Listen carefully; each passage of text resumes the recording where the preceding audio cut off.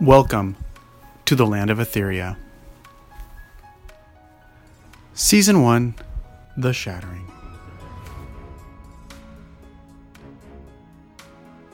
Episode 27, Blu the Botanist. Once upon a time, in the land of Etheria, there was a Princess Nea and a Princess Lulu, and they went on the most amazing adventures. They had just learned that their two ogre friends, Wal and Ola, were actually long-lost elf siblings who had been turned into ogres. As soon as the two of them heard that their mother was alive and lived above Larakesh, they decided that they needed to go see her. But the funny thing was, she wasn't an ogre like them. She was still an elf.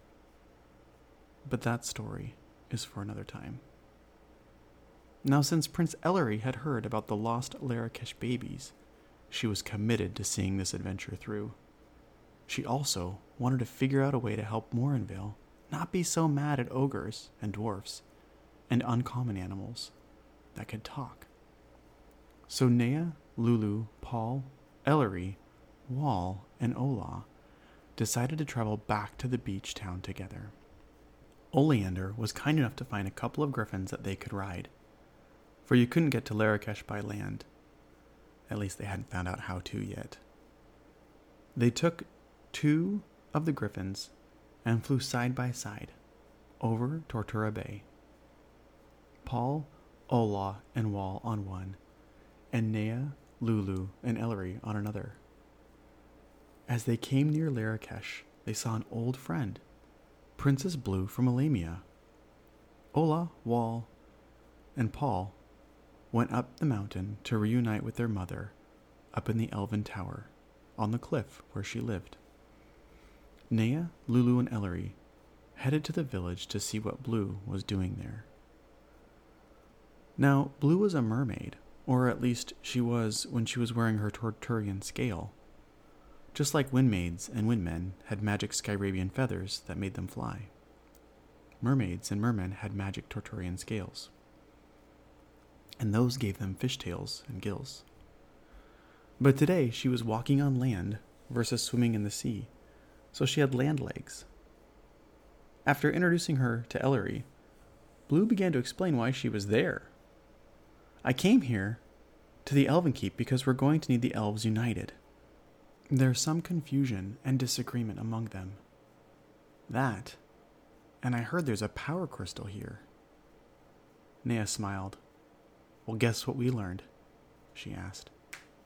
Blu had no clue. What? She asked. It better be good. Oh, it sure is, Nea assured her. We learned the other day something about Lulu. She's one of the keepers. Lulu revealed her yellow Tornadian crystal, which shined bright in front of Blu. That's great news! It's good to know that it's in good hands. Lulu smiled proudly. Blu then looked around from side to side.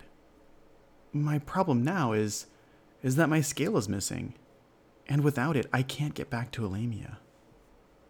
Where did you last see it? Asked Nea. How would I know? I mean, when I get on land, I take it off and put it in my pocket every time.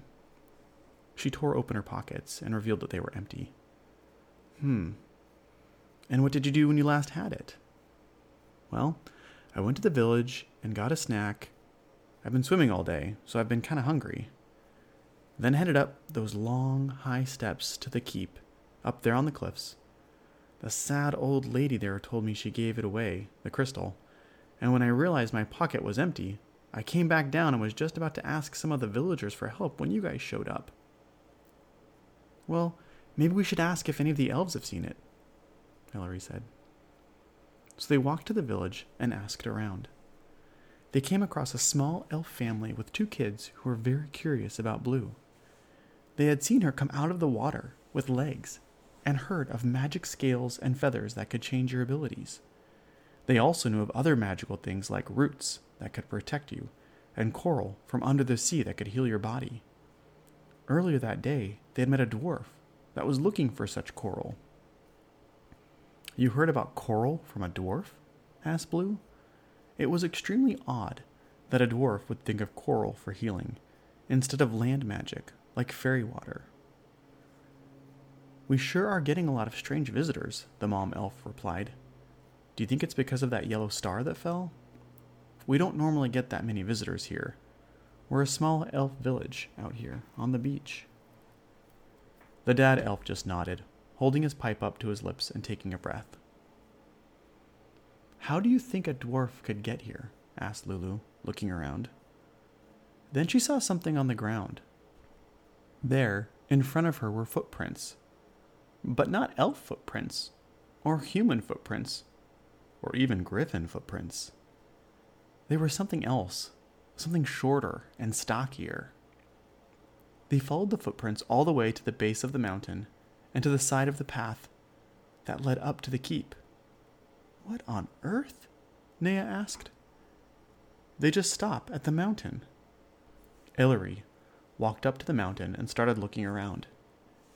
It's almost like there should be a hole here, she said, noticing an outline in the mountain, the perfect shape of a cave.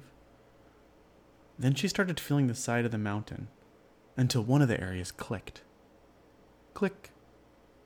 The mountain rumbled and revealed a cave within the mountain. You really think a dwarf took your scale? Asked Lulu. Well, I'm not really sure, but how cool is this? Said Blue, rushing into the cave. Come on, let's see where this goes. As they traveled down into the cave, they found an underground city of dwarves, one they'd never, ever seen before. It was the dwarf city of Darmida. They had heard of it, but they'd never been there before. Inside, they came upon a dwarf when they stopped for a snack.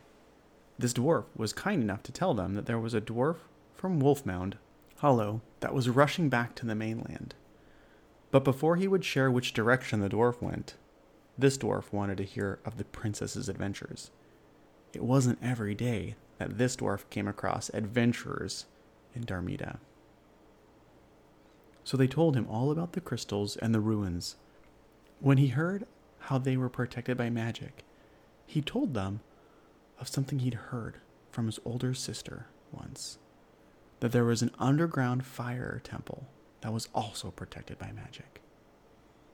When he felt like he'd heard enough about the adventures, because Ellery and Blue had some adventures to share of their own, he told them which cave this particular elf was headed down.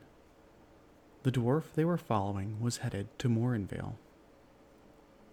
In the caves, they walked and walked and walked, and when they thought they couldn't walk any more, they kept on walking.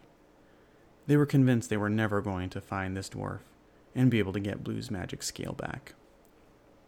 But they finally emerged out of the cave and found themselves on the outskirts of Morinvale, the cave closing in behind them as they exited. And there, on the ground, they could still make out the dwarf tracks which led them right to an almshouse in Morinvale. This is where we help those who are sick, Ellery said, leading the way. When they opened the door, can you guess who they saw? It was Joe the botanist, sitting in the back of the room in a chair, coughing and wheezing. And next to her sat Hickory, the inventor, very quiet and very somber. But no dwarfs in sight. Lulu realized that the three dwarves, Elefania, Potifania, and Jacob, were supposed to be traveling with Joe, but they were nowhere. She also realized that it must have been the dwarves who took Blue's scale. Where are the dwarves? Asked Luca. Joe and Hickory looked up, very confused.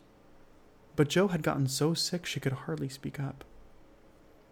Seconds later, 2 of the 3 dwarves walked in, Elefania and Potifania. I think I know what's going on, Joe said, looking behind her. Jacob, the 3rd dwarf, slowly came out of hiding and showed himself to the princesses. He was crouched behind a bed. Jacob, Elefania yelled, what did you do this time? Jacob's face was bright red. He knew he'd been caught. I took it. Well, I found it. The scale. He pulled out of his pocket Blue's Torturian scale.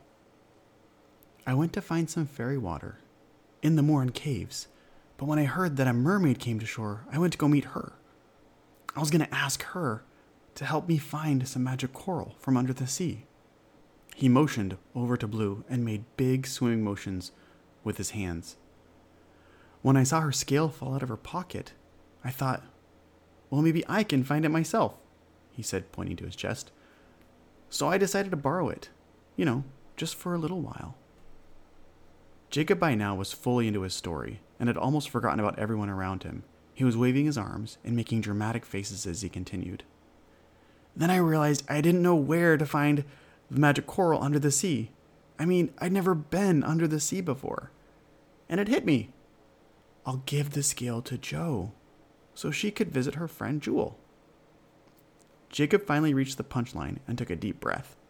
His whole face was red by now, partly from embarrassment and partly from all the work it took to act out his story. Jacob was a very animated dwarf. Jo looked down at Jacob. "Oh, Jacob, I don't need a magic scale to visit Alamia, and I don't think fairy water or special coral will help me. I've lived a long, long life, and I've gotten to go on some amazing adventures in my time. All of this that's happening, it's okay. I'm at peace with it, and it's happening for a reason." She looked at Hickory and gave him a smile. A small tear left Hickory's face and fell down his cheek. "Naya and Lulu," she said, calling the princesses over, "I'm glad you both are here. This means you'll need to find another keeper for the green Turanian crystal. I can't make it to the other temples like this." As she said that, she pulled out the green crystal and handed it to Naya. "Jo, where are we going to find another keeper like you?" asked Elefania. "You won't find one like me. You'll find the one you need," she said. Now, when Jo handed over the crystal to Naya, it didn't get darker like you would have expected. The crystals only stayed bright for keepers, which could only mean one thing. There was another keeper nearby. And the only person they knew that hadn't been around the crystal before was... "Blue?" asked Lulu. "Take the crystal." "Why?" Blue asked, really confused. "Because you're the only one who hasn't been around the green crystal before." "No, you don't understand. I can't be a keeper. That's not for me. I'm not a keeper, I'm a fighter." "You might have to be both," said Naya. "Etheria needs you. And these dwarves, they need you." Yes, you can help us heal the world," the dwarves chanted. "Travel with these guys?" she said, a little unsure. "We're not that bad. We're not that bad at all. In fact, we're pretty tough."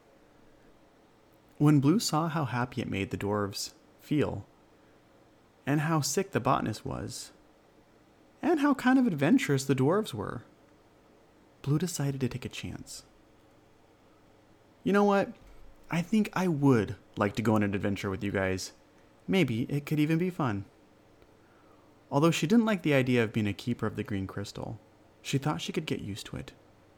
She spent the night talking with Jo, the botanist, and then spent some time with the dwarves. The very next day, they agreed to set back out and continue on their mission to find all the temples and heal the plants in Etheria. The end. The Land of Etheria is produced by a father-daughter team and made possible in part to its supporting fans. It's contributions from fans like you that keep the adventure going. If you enjoy The Land of Etheria and would like to see more episodes, please visit us at www.thelandofeltheria.com and consider supporting the podcast. Thank you, and have a great night.